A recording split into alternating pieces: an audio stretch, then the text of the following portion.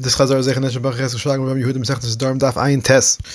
Fact, Chanina had said that if a husband is silent in reaction to hearing his wife's neder, but the silence was done to bother her into thinking that he was not going to be mefer, it wasn't done in the spirit of trying to be mekayim, then the silence is not deemed the confirmation, and hafar may be done even many days later.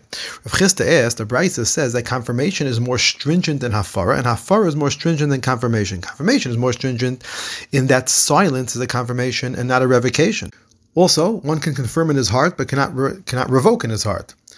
After confirmation, there cannot be a revocation, and vice versa. Now, Zaknamar, presumably the silence discussed in the Brisa says even when it was done to bother the wife, and we see that silence acts as a confirmation, not like Rav Chanina said.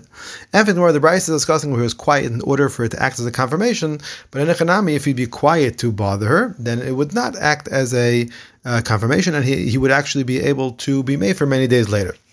For Gemara, that would seem to be the same thing as the other case of the Brisa, where it says that one can make a confirmation in his heart.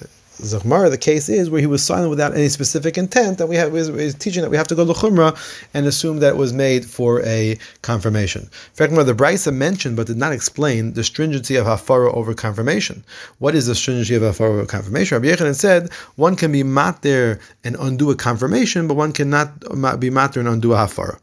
Gemara again tries to slug up Rav Chanina's halacha. Rav Kahana asked, the Brisa clearly says the pasuk of Im Hakaresh Acharish Lo Isha teaches that even a silence done to bother the wife is also considered to be a confirmation. This is a clear tiyufta of Rav Chanina. The Gemara now explains we can't say that the pasuk refers to someone who's quiet without any specific intent, like we tried to answer before, but being quiet to bother her would not be a confirmation because there are many extra psukim and many words over here that can be darshan, and therefore there's even a drasha, a pasuk, a word available to teach that even being quiet with intent to bother her is considered to be a confirmation as well. The Gemara tries to slug up Rav Chanina again. Rav asked, our Mishnah says that if he becomes aware of the neder towards the end of the Shabbos, he has to be mefer before Shabbos is over, and if he's not mefer, the neder is confirmed. Why can't he remain silent and have this be considered like a silence meant to bother her? Because if we see if the silence is not meant not to do a hafara, like when he's trying to bother her, or like over here where he's trying to wait till after Shabbos, it's not considered to be a silence of hakama, and therefore he should not have to be mefer on Shabbos, because according to Rabbi Chanina, it should not be considered a confirmation. Mar says this is another tuyufta of Rabbi Chanina.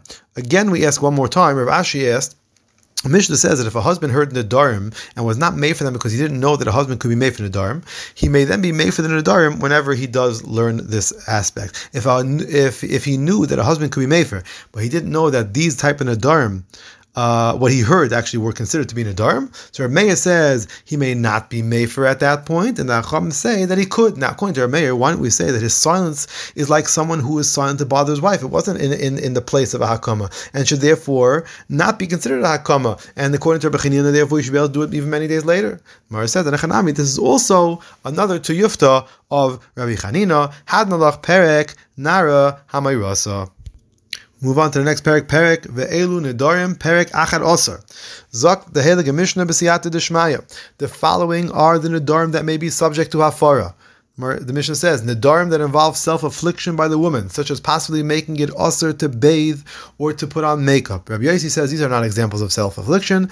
Rather, self-affliction would be where she made all the fruit in the world asr to her. However, she only made the fruit of one country asr to her.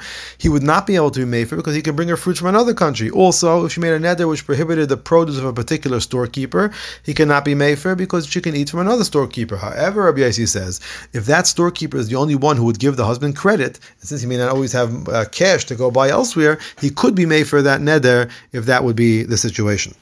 How could the Mishnah say that the husband can only be made for a neder of self-affliction when we learned from the pasuk of Bein Ish LeIshtoi that it teaches that he can be made for a neder that's related to matters of their relationship? And for the Gemara, when he's made for a neder of self-affliction, the hafar remains in effect forever. However, when he's made for a neder Bein Ish LeIshtoi, the Beinoi Leveino, the hafar is only effective for as long as they're still married.